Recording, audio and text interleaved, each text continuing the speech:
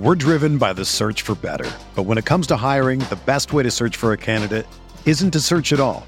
Don't search, match with Indeed. Indeed is your matching and hiring platform with over 350 million global monthly visitors, according to Indeed data, and a matching engine that helps you find quality candidates fast. Ditch the busy work. Use Indeed for scheduling, screening, and messaging so you can connect with candidates faster. Leveraging over 140 million qualifications and preferences every day, Indeed's matching engine is constantly learning from your preferences, so the more you use Indeed, the better it gets. Join more than 3.5 million businesses worldwide that use Indeed to hire great talent fast. And listeners of this show will get a $75 sponsored job credit to get your jobs more visibility at Indeed.com/Blue Wire. Just go to Indeed.com/Blue Wire right now and support our show by saying that you heard about Indeed on this podcast. That's Indeed.com/Blue Wire. Terms and conditions apply. Need to hire? You need Indeed. This podcast episode is brought to you by Coors Light. These days, everything is go, go, go. It's nonstop hustle all the time. Work, friends, family expect you to be on 24/7. Well, sometimes you just need to reach for a Coors Light because it's made to chill. Coors Light is cold lagered, cold filtered, and cold packaged. It's as crisp and refreshing as the Colorado Rockies. It is literally made to chill. Coors Light is the one I choose when I need to unwind. So when you want to hit reset, reach for the beer that's made to chill. Get Coors Light in the new look delivered straight to your door with Drizzly or Instacart. Celebrate responsibly. Coors Brewing Company, Golden, Colorado. At the end of a hard week, it's great to sit down, take some time off, and watch some football. Game-winning touchdowns on 2-minute drives. Running backs racing down the sidelines with no one to stop them. There's nothing else like the NFL. And there's no better way to make the game even more exciting than to bet on them. So do the smart thing and go to mybookie.ag. No one gives you more ways to win than they do. MyBookie's got the fastest payouts and better lines than any other sportsbook. Don't forget, where you're betting is just as important as who you're betting on, and mybookie.ag is the best in the business. It's where I play, and where you should too. All right, welcome, ladies and gentlemen, boys and girls, to the Wombo Combo, a Dota 2 competitive podcast debuting our very first episode, and excited to be here. First, let's introduce ourselves. I'm Breaky CPK, joined by my co-host, the one and only BSJ. How's it going, man? It's going good. I'm excited. This is my first ever podcast, so yeah, quite kind of nervous, you know, not really. Like I've talked on camera. It's amazing. It's kind of like when you go to TI, like you talked on camera all this time, and then you kind of just when you're on for the first time. So I got a little bit of the jitters of, even though I've done this whole high webcam, high viewers thing. Yeah. Should be a unique experience, so I'm looking forward to it. It should be fun, and that is really interesting to hear. I mean, yeah, I've done a broadcast myself, but there are some, you definitely get the nerves going initially, but once you get into it, hopefully pretty good. I mean, for somebody that streams in front of thousands of viewers, though, like yourself, it's almost a little surprising to hear. But you'd be surprised. I guess I've always been somebody that's had nervous energy, so that's fair. Like for whatever reason, something that I've just never done before, even if it seems to the other people that it would be the exact same. Yeah. For whatever reason, my body manages to make it not the same. So for what it's worth, I think you did pretty good at TI9. So I appreciate it. Anyways, this podcast, the Wombo Combo, as we're calling it, it's focused on competitive Dota 2. That's the plan. It's going to be a weekly podcast. Now, it's an interesting start because normally we do want to have the show on Mondays, live at 5 p.m. Eastern, so the same time. But usually on Mondays, however, for our first episode, because of just to be clear about it, yesterday I was actually casting 12 hours of Dota 2, so I was pretty busy. Originally, we were planning to debut it yesterday, but it came to a point where to make it work, we had to debut it today. But normally the show is going to be every Monday at 5 p.m. Eastern, so today a little bit different, but just to be clear on what's going on here. But we're here to talk about competitive Dota 2, the week that was, and also obviously preview the week that is. It's ideally going to be a weekly show, so hopefully you guys are ready for some great content, both on the Twitch side, but also on iTunes as well as Spotify and all the podcast platforms there. So that is the point of the show. It's going to be about a 45-minute show or so, maybe a little bit less, maybe a little bit more. We're trying to keep it, some content in there, the good juicy stuff, and not overdo it here. But that is the plan. So, BSJ, are you ready to talk about some Dota 2? Let's go, man. Let's dive into it. Let's dive into it. Of course, the DPC season just around the corner, going to be starting. Before we get into that, though, in our opinions, I wanted to start with, what I think makes the most sense. TI9 finishing. Naturally, we have what is basically a roster shuffle is the term that's used. And there's a lot of roster changes that take place. There are some that don't take place, some teams that do certainly stick together. But I figured it makes sense to kind of talk about some of the players in these new teams that are evolving or kind of coming about as a result of the roster shuffle and give our take. So I want to start at the top. We got a team known as Evil Geniuses, and a team that is certainly, how do you put it? I don't want to say they've been disappointing because they've overall been the best NA team from year after year, but in the terms of what they expect and the roster that they have had, to some people, it maybe has been disappointing, I think it's fair to say. So they changed things up. They removed Sumail from the roster. They bring in Ramses, formerly of Virtus Pro, of course, and S4, also no longer part of the team. Instead, Abed also replacing. So I guess it's going to be Abed, though, in the mid now, and Ramses actually going to position 3. So that itself is interesting. But first things first, when you heard the news about Sumail specifically no longer part of EG and this whole roster change, what was your reaction? I've heard a decent amount about behind the scenes of EG, and it sounded kind of like they just had too many strong personalities. I think Sumail and Artur kind of, I don't want to say they were like at ends with each other or anything like that, but they both had very flashy, be the winning player for your team mentality. And I think that these replacements for EG might help that. Ramses, I guess, played at 3 position before he played 1 position for Virtus Pro. I always have my skepticism about players who are going to new roles or roles they haven't played recently.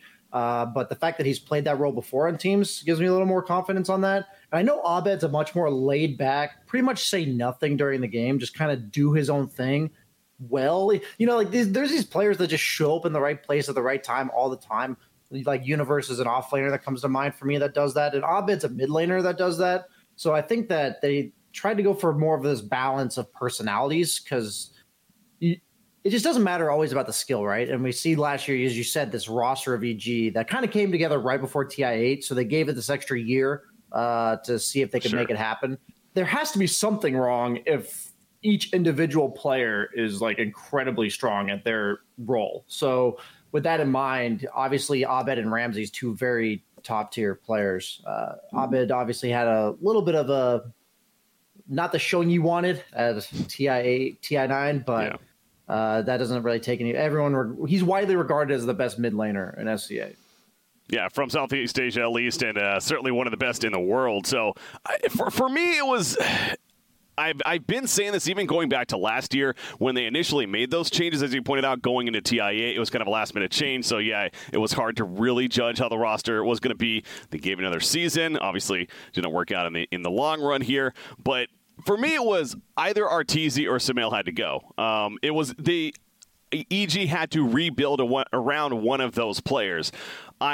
Who they chose, ultimately is up to them, and clearly they ultimately went with Arteezy. But I bring that up because I feel like they do obviously have very similar play styles. They are both these players that ideally you want to play around them. You look at a team like Liquid, they're playing around Miracle. You look at a team like OG, they're playing around Ana for the most part. So I feel like if you're truly looking to win TI, the recent success at least has been built around you have that absolute one-star player and then a great supporting cast ultimately around him. When you have Arteezy and Sumail on the same team, I just didn't think it was going to work out ultimately in the long run, and we saw that here throughout the last couple of seasons. So with that in mind, I personally do have my concerns with Abed joining the ranks. Abed, a very good player, but I feel like he is a similar player in a lot of ways to a Sumail. He is going to bring this. Not necessarily, he's not going to be about me, kind of player, but I'm a little worried that he is used to being the focus and the carry of his team in that mid role. So will there be enough farm to share? Will there be enough room for these 2 players? I don't know if I'm necessarily sold on that, and this being the best replacement for Sununa. As great of a player he is, that is my ultimate concern with EG, and I feel like has been their weakness in this past couple of years in terms of not being able to ultimately win TI. Yeah, Abed definitely has a share of playmakers that he plays, but he also plays these 10th pick meepos, right? Like kind of like you're saying, where you build around these heroes that are the win condition for you in that specific game. And that does create some hesitation from me as well. I was kind of thinking about that, but at the same time, I know Abed is really good at these heroes like DK, these enabling type heroes from the mid lane. So maybe they're going to mix it up and pick him more of these conservative, make sure they do their own thing. But they can still be flashy. These heroes can still make use of a skill level player like he has. And Ramses, I think, also is a lot different player than S4. Like S4, yeah, he's a very good player, but Ramses is known for his aggression. Even when he was a carry player, like when I watched his replays from the carry position, he's the guy that's just up in your face. He'll die 3 times in the first 10 minutes if that means he drew 4 people to his lane. And he played that way from the carry position. Is that good as an off lane? I mean, that's to your point. Is that actually, does that translate well to an off lane, you think? I think it does. What I'm saying is S4 was kind of this he had this mid player mindset from the off lane. Even though he played these off lane heroes, I think they didn't really have somebody that was willing to just die for the sake of helping the team. And I know that sounds weird because it's not just mindless feeding, right? It's feeding with a purpose. Like you're forcing people to respond to you. You're creating a lot of pressure. You're like forcing the attention to yourself rather than the person that you're trying to have be the win condition for your team. And I just think based on what I saw from the carry role that he could easily translate that to the off lane. And I think they needed a player like that for the team because like you said, is there enough farm on the map? Yeah. And I think that Ramses it's all hit or miss, right? With these new rosters, you never know how the dominoes are going to fall into place or whatever. But I think Ramses is a big deal for like Abed, kind of a neutral shift from Sumail. Hopefully, it's just there's no history there, so they can kind of start fresh. And then with Ramses, it's just I think the play style is a big difference for them. And obviously, since the remaining like the support cast, I think is very strong. Crit and Fly. I think that this team has higher potential than the last one, but as any other new roster go, they could just dud. We'll just have to see.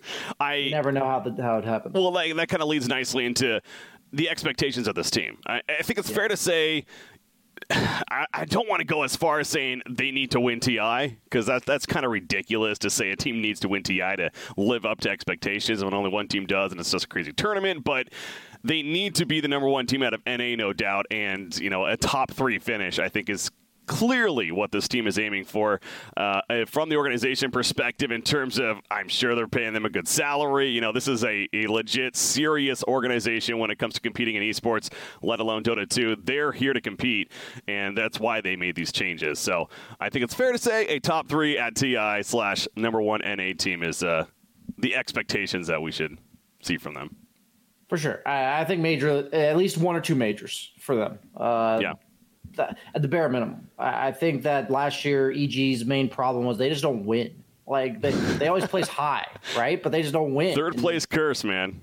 Yeah, everyone memes about it, but at the end of the day, these players, they have confidence issues in terms of they trash talk each other in a competitively friendly way, but it gets to you after a while if you just keep losing to the same teams over and over again. And as an organization, even though they won some side tournaments, they need to win a DPC event, and they need to go into TI with that swagger almost, I think. And that's going to be an important part for their season. So I'm excited to see this new EG. I think they will be the best team in NA, but when it comes down to how well they actually perform in majors, that's what we'll really have to see. Join the 10 million who have tried Harry's. Claim your special offer by going to harrys.com/Blue Wire. Why try Harry's? Well, Harry's founders were 2 regular guys tired of getting ripped off and paying for overpriced razors. Harry's makes quality, durable blades at a fair price. Just $2 per blade. If you don't love your shave, let them know and they'll give you a full refund. This summer, refresh your wallet and your face with Harry's Trial Set. It comes with a weighted ergonomic handle for an easy grip, 5-blade razor with a lubricating strip and trimmer blade for close shave, rich lathering shave gel that will leave you smelling great, and a travel blade cover to keep your razor dry and easy on the go. Listeners of my show can redeem their trial set at harrys.com/bluewire. Make sure you go to harrys.com, that's HARRYS.com/bluewire, to redeem your offer and let them know I sent you to help support the show. NA is looking very interesting. We'll talk a little bit more about a couple of these other rosters in a second, but I think the next roster to transition to discuss is going over to the European region in NIP. Ninjas in Pajamas, PPD, a new squad across the board. You're looking at Oliver in their 1, Gunnar in their 2, Universe as their 3, and Biver as their 4. So a mix of players from all over the place. Gunnar, of course, a North American player, had the interesting story last season. I'm sure you know him pretty well yourself. But NIP, this is not a roster I personally expected, especially coming from the roster of last season. It's fair to say that they were fairly disappointed in their results last season. When it comes to PPD, especially captaining a team. Do you think that this is a team that you would have higher expectations out of this season? Well, even though it seems like a smorgasbord of players, I did a little backtracking, and Oliver and Biver, they played together for about the last year. They played on Team Spirit, and then they did make their brief stint to Infamous. So these two players are familiar with one another. And then obviously you have TI5 EG with Universe as well as PPD. And then Gunnar, the funny thing about I talked to PPD at TI, and he just said, going into last season, there's just no mid laners left, and they just took Fada. Fada's a good player, but he's not a mid laner, right? Mm-hmm. And it makes it really hard as a drafter, as a team, when you almost expect to lose mid lane, and then there's also times where you want to pick this flashy game winning hero, but it just can't come from the mid lane because you don't have a genuine mid player. Just the real deal from the mid lane. These skilled players that just do crazy things that just win you the game sometimes. And let me tell you, if there's one thing, Gunnar seems like an incredibly passive guy. Just seems like this quiet guy that just does his own thing. No, this kid is nuts. He's actually nuts. I've played with him on Party Stacks a pretty good amount, and you're just farming in the mid lane, and he's a Monkey King jumping around trees in the mid lane, and he's like, I'm going in. And I'm like, what? And he just jumps into their Ancients into 4 heroes blind. And I'm like, what are you doing? And then 5-head moment. Then we just then we just take a fight and win. And he just has this raw ability that a lot of mid laners need, and also a lot of them lack, to just recognize the time to just go in, make a big balls, big move play. And I think that's exactly what somebody like PPD needs on his team. And I think that Gunnar as a player, being unrefined, still new to the scene, is who PPD needs. He needs PPD. Okay. I think they needed each other in this team. And obviously I think Universe is one of the best players in the world, even though he didn't he wasn't able to be on a team for TI9. Yeah. So I have a lot higher expectations of this NIP than I did the previous one, because even though the previous one had good individual players, I don't think they really had the summation of factors that it takes to make a good team. So I'm really looking forward to seeing this team make a splash in the European region, even though that region is very tough. That's the problem, right? Europe, you could argue, is at the top end the toughest region in all the regions, maybe outside of China or whatever, but it is certainly very difficult, as is shown, especially in the last part of the season. Going back to your Gunnar point, is it fair to say it kind of reminds you of a little bit of CCNC? Obviously, PPD played with him a couple seasons ago with Optic Gaming, and helped develop him, and we see where he's at today, and talk about him in just a second more. But do you see Gunnar in a similar spot, or is he a more refined player to you, a more aggressive player even? I think they're different players, but in terms of the spot they were in their career, I think Gunnar's just a year behind. I think that he is. I just liked his attitude the whole way. I did miss a chance to play with him last year, and I do regret it. I had a choice between playing with him or I'm not going to mention the other player, but we chose to go with the other player. And looking back, it's obviously one of those, I wish I had gotten to play with him. Mm-hmm. He's just unique. And I think that's really important in the Dota scene. It's really hard to read. It's really hard to draft around as an opponent. I think his main limitation right now is he only has maybe 5 to 10 heroes that he can play at the absolute highest level. Okay. But him as a player with the attitude he has, I know for a fact over the course of this year that he will expand upon that. If PPD says, hey, Gunnar, man, I need you to be able to play Medusa better than anyone in the world. But the Gunnar's like, okay, I'll play 100 games of Medusa. He's just that type of player. If you ask him to do something, if he needs to do something for the team, he's gonna do it. And it's seems like such an important mindset that you should be like, yeah, shouldn't everyone just have that? That's what everyone should have. But no, that's not the case. It's easier said than done. Yeah. Yeah, especially from the mid lane, right? These players are very cocky. They're very flashy. And he has that. And that's what I love about his attitude. So I have high hopes for this kid. And I am rooting for him. He's a likable guy. Yeah. And this team is just Gunnar and Universe are just likable guys. I don't know Oliver and Biver personally, but they've always been solid in my mind whenever I've seen them. I've never been like, wow, those guys suck or anything like that. And obviously PPD is the type of leader that any team needs to make it happen. Yeah, go ahead. Yeah, well, he brings the experience, of course, and he's been there before, and he has definitely matured over the years, too. And you talk about Biver, I have history with him, but he is actually a former Han player. He's an old-school Han player, but you come to the Dota days, and he has been on some big names. You mentioned Team Spirit. Before that, he was on Na'Vi, so this guy knows how to play for some big organizations, brings the experience, and I can vouch he is a good guy as well. So definitely, nice. They got that going for them as NIP, but being good guys doesn't always translate to success necessarily. There is more to it, of course. So PPD going to try to put them in shape. And when it comes to expectations for me, again, this is the European region we're talking about.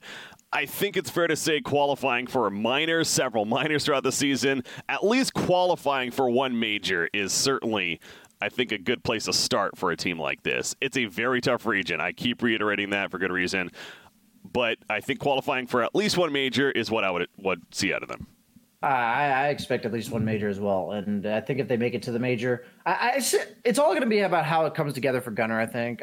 Even though I talked praise about him, every new mid laner is just so hit or miss. And, will he be the CCNC that Optic had, where they kind of just become this consistent 8th place team? Or will he become that next level? And that's the question. So we'll just have to see. That's the deciding factor for me over the course of the season. Fair enough. Keeping things moving along. So jumping over back to the NA region, the region we both know and love pretty well. J-Storm. J-Storm has been through a couple of changes. Their new roster, you're looking at Resolution, 9 joining the ranks as their mid player. Moo in the offlane now. Moose as their position 4, of course, South American player. And then Fear. Big Daddy Fear going in the position 5. As a caster, I do not like seeing Moo and Moose on the same team, but that's neither here or there. 9, for me personally, in the last couple of years, he's kind of been one of these up-and-coming players, I think it's fair to say. He's always been very high-ranked when it comes to his ladder play in the European region.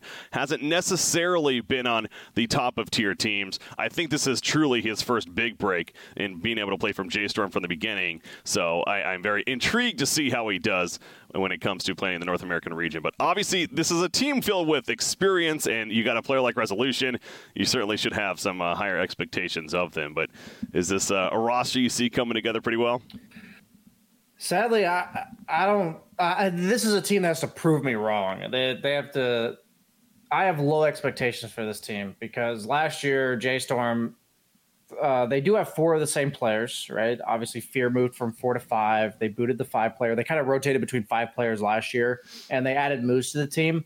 And I guess 9 was added maybe midway through the season, but 9 is a player I've talked about time and time again, incredibly skilled laner. And then for whatever reason, his mid game, his aggression and application of his advantage in pro matches just doesn't translate. I don't know why. These types of players, I really never understand why certain things go wrong for them. But he gains his advantage and then the momentum just dies somewhere around 15 to 20 minutes. And that's why when I look at a player like Gunnar, I'm like, I don't know what makes him successful in this aggressive role, but someone like 9, I look at and I'm like, how is this guy so high ranked, always wins his lane, or at least goes even in a bad matchup, and then his mid game looks like this? It always confuses me. And this team just didn't look like it just didn't look like the summation of the factors like I talked about in the other team. It just didn't look that much last year. J-Storm was very disappointing last year, and they only changed 1 player. So I believe in the individual talent of these players, like Resolution, obviously top tier carry player, Move, top tier NA offlaner, Fear, TI winning support, but he's also never been really a captain. A lot of question marks for this team. I think Moose is one of the best players from SA that I've seen. He is in my pubs a lot, and I do enjoy playing with him on my team. I'm just going to say I'm skeptical. This team, out of all of the teams we probably have here, I have the lowest expectations for, but I'm willing to be proven wrong. That's fair. Definitely making some changes. Moo's a solid player. You look at how well they did last season. They came up just shy in the TI qualifiers, losing a forward game, and of course, in the grand finals right there. So not a lot of changes going into this season, but a team with resolution, I would like to think I have some higher expectations for in terms of it coming together. So it is tough for me too, because I'm looking at some of these other squads in the North American region that are forming, and to see J-Storm as a team that you would expect to beat them. Obviously, we've already talked about EG. Certainly don't expect that. And a couple of these other ones, I don't know. I think qualifying for maybe a minor or two is probably the highest we should expect out of this team. But qualifying for a major would be a bit of a stretch, in my opinion. So. But the NA region, as far as the memes go, it is still pretty bad. So maybe J-Storm can get that experience they need in the majors by qualifying and then come together as a team over the course of the season. They did prove last year that they're willing to stay together as a unit. So that does bode better than some of these other rosters that we maybe seeing coming up here. I want to stick with the NA region, might as well, since we are talking about it. Now, this next one is, to be clear, hasn't been confirmed 100% yet. There is a good reason to believe that likely this could be a roster to expect, as there are some leaked screenshots of it. There's been more and more people talking about it, but this is Sumail's new team, obviously, with his announcement of the departure from EG. Everyone's talking about where the hell is he going to end up, for good reason. Apparently, he's going to be playing with his brother, potentially, as we're looking at Sumail, CCNC, SVG, Yawar, and MSS. So you got two very experienced players in SVG and MSS. Definitely a good leadership role there. Yawar and Sumail, the brothers, and then CCNC in position 2. So Sumail, in this case, would be kind of that position 1. Now, it could be interchangeable, obviously, kind of like a Liquid-esque style, where they can change depending on the heroes picked. But that's the well, not the expectation, but what people believe is going to be the roster. Again, no official word yet, but that's a sexy roster, man. I mean, those are some big-name players, and that certainly is a team that, if it connects, they could contest even with an EG, you'd feel. Yeah, this is TI8, why am I blanking? VGJ with Sumail as the carry. I think that this team has a lot of potential. Obviously, Yawar in an off-lane is a little of a wild card for me. I've never seen him play offlane. I've seen him play it recently. But I just want to confirm that I'm about 99% sure this roster is correct. Okay. I was party queuing with SVG and Sumail the other day, and SVG's like, Sumail, don't go mid. I wanted you to lane with me for obvious reasons. And I'm like, what are those reasons, SVG? He's like, I guess they're not so obvious. And Sumail and Yawar have been party queuing literally every day together. So I have to assume that other than CCNC, which I would expect based on who's left in the mid lane in NA, all the rest of it's 100% confirmed. I think that this roster, these players are all very good. So I expect this to be the second best team in NA. Yeah, that's multiple majors. Certainly, I could see this team qualifying for, and that's a good. I didn't even think about that. With actually, this is pretty much VGJ Storm, like you said, with Sumail as the fifth player. I'm swapping around roles a little bit, but kind of a side question. Just thought about this. Obviously, you got Sumail and Yawar brothers. There are a couple of other brother combos. We got Chessie and Limp come to mind. We got Z Freak and Kyle, of course, come to mind. And I don't know if there's anyone missing off the top of my head, but is it fair to say Sumail and Yawar probably on the top of the list as far as brother combos? Yeah, I'm surprised they've never made an attempt at playing together in the past. I think Yawar was kind of a few steps behind Sumail in his career path, but I think he's come a long way as a player. And just to clarify about VGJ, I guess CCNC wasn't on that, but he's played with MSS and Yawar a lot over the course of the years with like Team Freedom and stuff. So it's basically TI8 VGJ with players that have played together a ton. And that's the big thing for me is even though this is a new roster, these players have played together a lot. And that's really important, I think, for team chemistry. They get along. It's not going to be one of those just beef stacks where they stack and then they beef one another and then break up. I really do have high expectations. What organization is going to pick up this team, too? That's another question, man, because obviously this is some high-profile players, and there's been rumors, even things like the Cloud9 coming back. You know, this you would think it's certainly potential to be a pretty big organization in the esports world. So I'm excited for that and see what it brings to the table. But definitely some higher expectations there, if indeed that is 100% confident in the roster. Sticking with NA, another kind of makeup of players coming together. The always interesting Eternal Envy. Going to be forming up with Bryle, Moonmeander, Snake King, and Owie 2000. So a couple of interesting storylines there. You got Eternal Envy, of course, and his history. See a little smirk coming out right there. Yes, it's always fun to talk about. Owie, it's been a while since he's really been competitive in Dota 2. So but then you have players like Snake King with a ton of experience recently. I don't know. Where are you at with this squad? My opinion of this squad is I believe Moonmeander, Snake King, very good players. I think Owie knows a lot about the game, so he's kind of a hit or miss for the captain role. I've just never seen him do it. Never been too impressed with Bryle in the mid lane, but I think he's the next best after all the ones that are already taken. So I do believe this is like their best candidate for the mid lane. But I think you can color me surprised if this team lasts longer than a couple months. There are some volatile personalities on this team.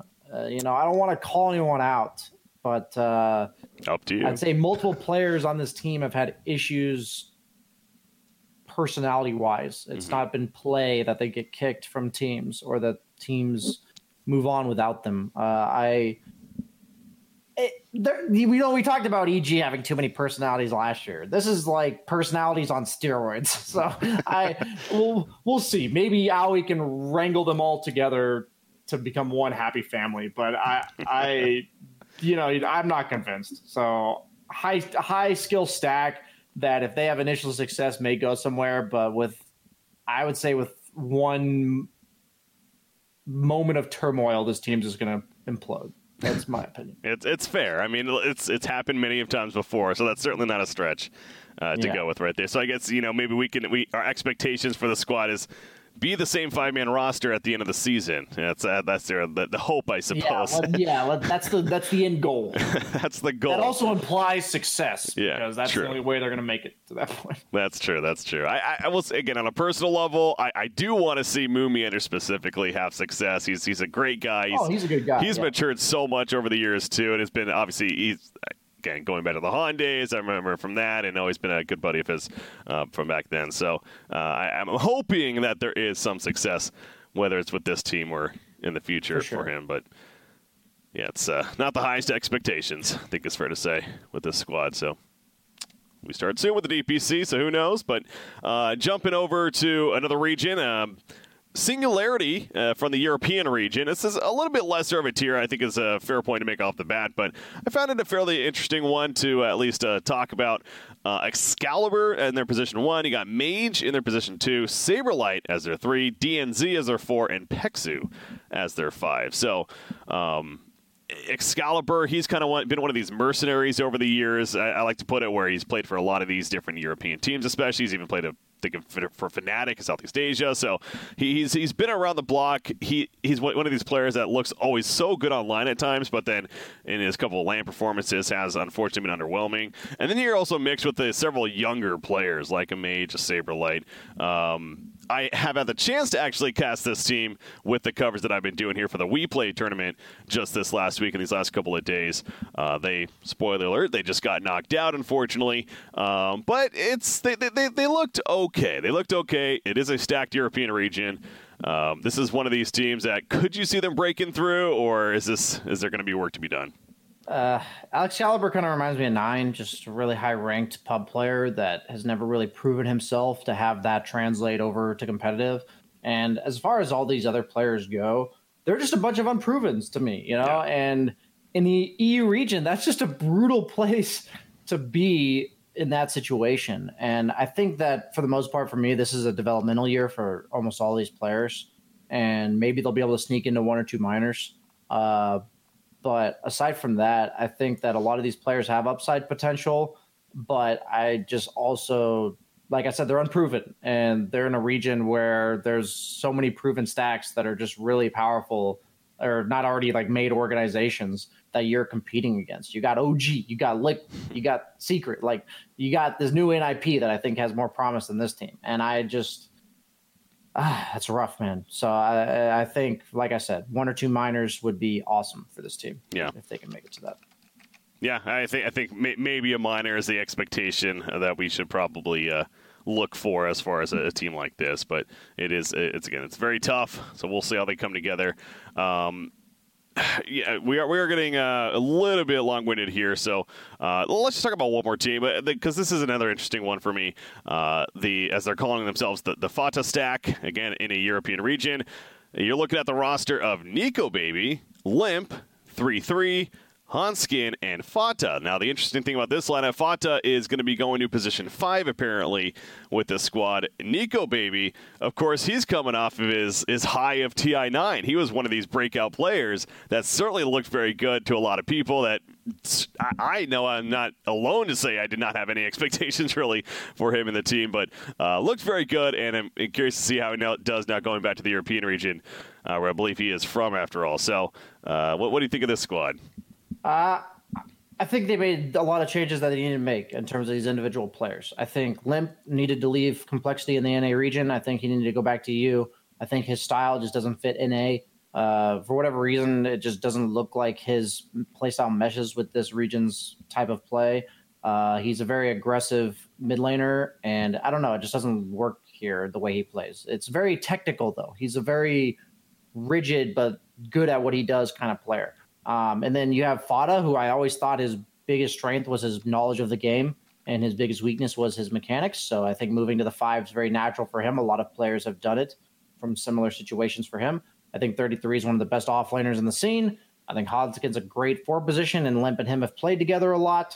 And, Nico Baby, like you said, I think that this has a good balance of experience as well as newer players that are high skill in their individual roles. I like this stack a lot, and I think they could potentially qualify for 1 or 2 majors and are almost guaranteed to make all the minors. So I like this squad a lot. All right. High expectations there as far as minor success, and certainly could see that. And again, a team in TFT that last season, they kept getting so close to qualifying for so many things, including TI9 itself, but they just came up short. So Hanskin, in that case specifically, I'm excited to see what he can do with this squad. And yeah, Limp, of course, from Sweden, and going back to the region, in the European region, to see how he does over there. So, a couple more things before we move on to topics altogether. It's worth pointing out, I think, that of the top teams, of a lot of these teams that rosters may be sticking together, well, let's kind of go down the list real quickly. You got OG, who has announced that they do plan to stick together. However, Ana may be taking a break yet again, and Thompson, I think, isn't planning to play until the second set of majors, so we are going to possibly see some stand-in situations there. Yep, what's that? I said can't blame them there. Right. It's crazy. I mean, every year we had it with Liquid a couple of years before. Now, of course, OG back-to-back years. It seems like it's a grind, man. it's a rough life when you're playing Dota like that at that level, especially. So it's understandable they want the break, but so we'll see. Yep. I was just gonna say I would need a break if I put in that much work and then one TI. It's not just like the fact that you put in so much work. It's like the high of coming off of TI itself and the win, and then motivating yourself just to win a major. I don't know. That to me, I'm trying to even fathom what that would be. Not many people can. And I definitely think you just need a deep breath, refresher, step mentally, reset your mind for the new season. And it's just not enough time between TI and the first major to do that. Another team on the list, one that we've already talked a little bit about, Virtus Pro. They're going through a lot of changes. Ramsey is, of course, now a part of EG. It was also announced, you have Pasha now a part of Na'Vi even. So that's an interesting storyline right there. And so far, it's only apparently God, who was it? It's going to be no one in Solo have announced that they plan to stick with Virtus Pro, so we don't even know about Roger either. He hasn't actually made any announcements yet. So it's likely going to be just those two players and rebuilding the squad. But man, this I was talking with my co-casters in this tournament I've been covering. It's been mainly the CIS region, even the Europe a little bit, but CIS is wide open this year, especially with Virtus Pro imploding. That region, the expectations, who the hell knows where that's going to go. So I think that's actually going to be a really fun storyline to pay attention to throughout the season, and pretty cool for the region, because the last 3 years, essentially, it's been almost really dominated by VP, and then it's like you got one other team, whoever it may be. So I am excited for that. But yeah, and then who's going to join VP, right? We don't know that yet. So there's still even more of this to come. So, but yeah, your take on that quickly? Yeah, with a team like VP being so dominant in that region, it's funny to see it. Like, with EG, they've broken down and reformed already. With VP, you have no idea. And I just love it now, a region, what are new teams going to move there? Are some European teams just going to migrate because now they see this big opening?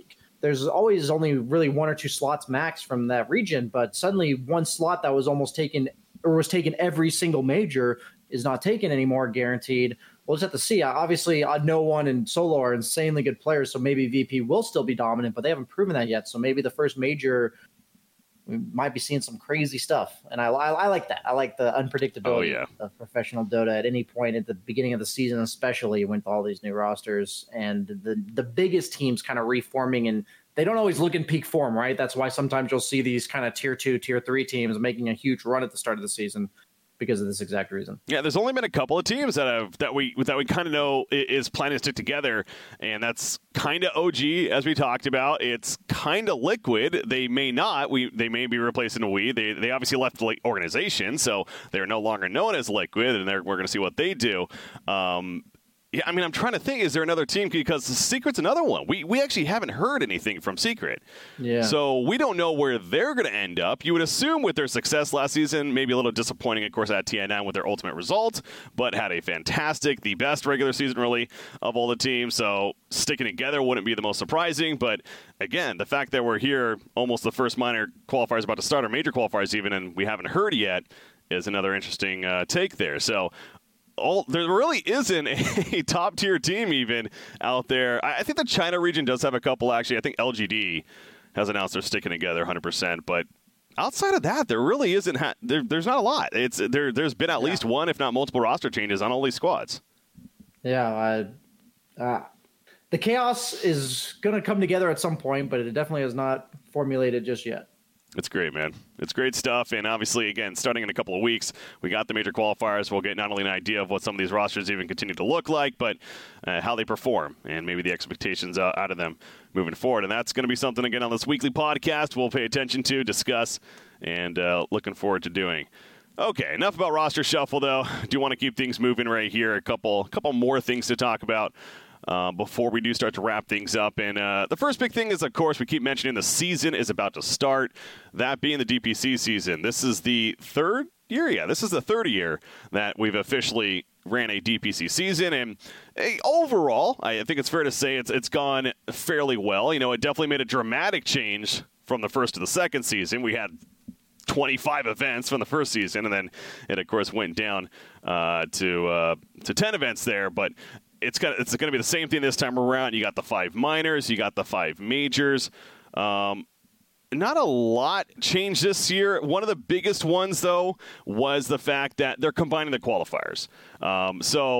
Instead of having a major qualifier, and then if you don't qualify, you then play a whole new minor qualifier, they're just saying we're all going to take, the teams from that one qualifier, either for the major or the minor. So this means the schedule can be a little less compact and a little more time in between. And, a player like yourself, I'm sure you can appreciate that when it comes to the grind. Absolutely. I think the fact that they not only changed that, but they also changed the format of the qualifiers. So every qualifier is going to be with 2 best-of-2 groups of 5, where the top 2 teams from each group will go to a playoff to decide who goes to the major, and the third-place teams will go to this other phase, who then decides to go to the minor. And I think it's a cool concept that they are giving teams a longer break. This set of qualifiers seems like it's more consistent, meaning since it's not this playoff style bracket, the better teams will more likely go. So if you're one of the best teams, you're not as concerned about not qualifying in some fluke series of a best of three.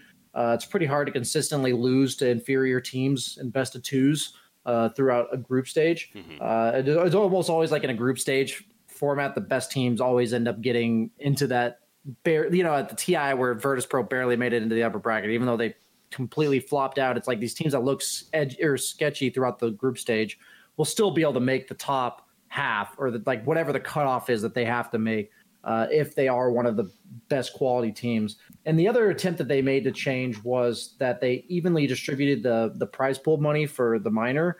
And everyone talks about the support for the tier 2 scene. I think this is a nice step, but it's just not enough. If you have five minors throughout the season, right? Yeah. It's hard to qualify for a minor as a player, right? That there's 8 teams in the minor, 16 in the major. That's 24 teams, 120 players throughout the entire world. So if you're in your own region, that means you have to be top 20 in your own region as a ranked player on average to even make it into a minor. And then if you get last place in the minor, you're making $12,000. So for the team, yeah. For the team. So you're making $2,400. So then if you make it to every minor, you are going to make $12,000 on the year, which is not usually the best. It's not. You're putting in a lot of time, right? We talked about the grind. Yeah. So for me, the biggest issue I had last year with the DPC season, they've addressed a lot of the issues, the lack of breaks, and the way the qualifiers went in general was a problem.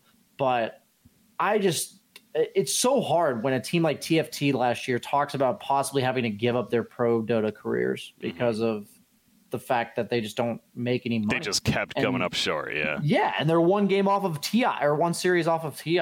And it's just, for me, that's the biggest issue. And this new system looks better as it does every year, but it doesn't look like it addressed the core issue that I think will be the downfall of competitive Dota if there ever is one, which is the lack of tier 2 scene, which just doesn't promote new players, growth, and that kind of thing. So yeah, no, that's a whole another topic, and we could definitely talk about that on another show as far as a longer discussion. But the quick take on that for me is just it's complicated. There's obviously a lot to it from the tournament organizers themselves. It's absolutely, but there has been some suggestions.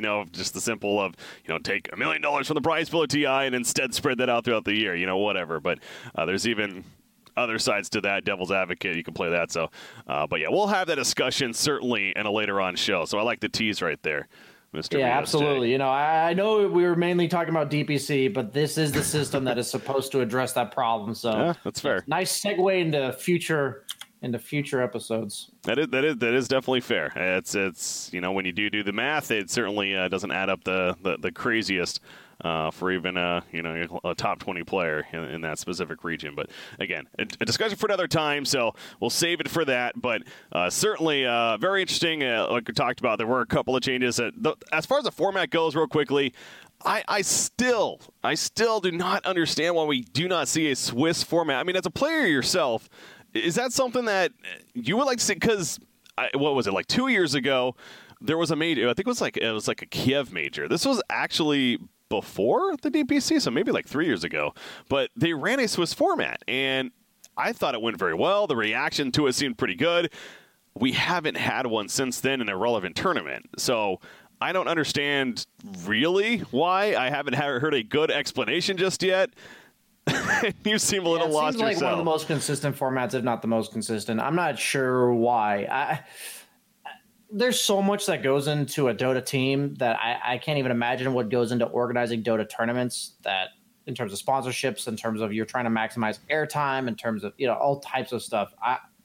When it comes to mysteries like that, I actually have no input because I'm on the outside looking at it. I'm like, that just makes so much sense to do, yet all these people aren't doing it. So why? And there's just so many unfathomable reasons that it could be that I just give up. I'm like, I can't think of why. So I'd have to hear it from them. And, as of now, it's kind of been an undiscussed topic. So. Yeah.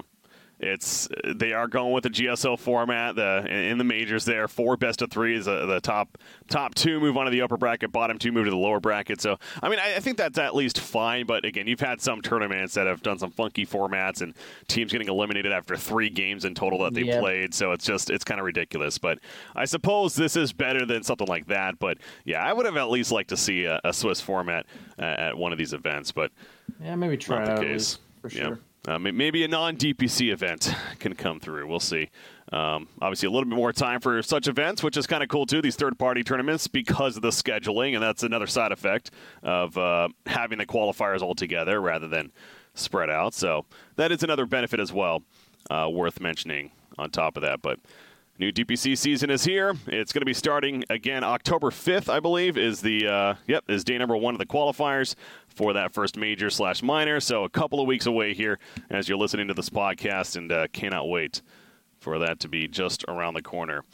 All right, let's talk about quickly going over Midas mode going on. It just started earlier today as we're recording this podcast. Midas mode, I don't know if you saw the introduction, but Even Lord Gaben is backing up this tournament. They actually had the introduction, and he did a bit on his phone where he said, "Welcome to Midas mode," like he does for TI. I did not see that. They actually got Gaben himself to do it. So wow, it's amazing what Slacks can do, man. It really is. Slacks has some serious influence in the Dota scene. He's just a good guy, and everyone in the Dota scene knows that he's just trying to make Dota a beautiful esport. And so I think that he gets a lot of more assistance than another person would get, just because everyone has faith in him as a community member. And I've been wanting to watch Midas mode. I'm definitely going to watch some of it back today. I obviously heard that there were some serious issues in terms of bugs. Apparently there was a Beyond Godlike Timbersaw that gave 97 gold to the gold was an issue, when he died. So for whatever reason, something with their new system was causing that to happen. But we talk about what teams are we most excited to see here. And when I watched the team announcement video, I was so hyped for almost they're like, yeah, we managed to scrape together these teams. I laughed so hard. Right when they said that, I assumed that there was going to be some seriously stacked rosters. And obviously you have these amazing teams like OG in the tournament, but the memes, man, they really embraced it. I was most excited to see the meme squads, whether it be the streamer stack, though, was it Sadim's assassins or something like that they called them, and then from the Sursadim's stunners. Sursadim's stunners. I just wanted to see how that team came together, just for fun to watch them. Also, there's so many viewers that are emotionally invested in the streamers they like to watch. And then the TI1 and TI3 Alliance and Na'Vi stacks. I was the mainly probably the Na'Vi one, because the whole Puppy Dendy reunion thing is just so funny. I don't know how they managed to pull that off. How do they get these players just be like, yeah, we'll come play with you for this Why tournament? not? Yeah. From a spectator's perspective, it's yeah, that's so cool. That's awesome. But logistically, how did they get these players to come together to play this tournament? Even the Burning Squad, you're how did he, how did they convince these guys to just take 10, 5 days out of their time to just go play this kind of joke of a tournament, in terms of the fact that it's not actual Dota, but at the same time it's being taken seriously. It's just such a beautiful thing for esports. It is. In real sports, how often you get to see something like this. And esports alone, there's no other esport that's as cool as Dota. And this is something that really, for me, drives that home. All these teams I'm so excited for. So I love the Midas Mode tournament. I think the production behind it's hilarious. And I think that the fact that the players and teams are able to buy into the lighthearted atmosphere when Dota is such a diehard game in general, the environment around it, it's just such a cool thing to see. It is, and that's what I was going to get at too. I think it's very healthy. You have those odd people even out there that suggest just keep Dota tournaments to how it should be played. It's just shut up, Frank. It's fun. It's fun to have these events, and the fact that you do have players like Dendy as well as Puppy playing together. I mean, I think that really shows, and the double TI champions OG going to be playing in it. It shows that they like playing the game.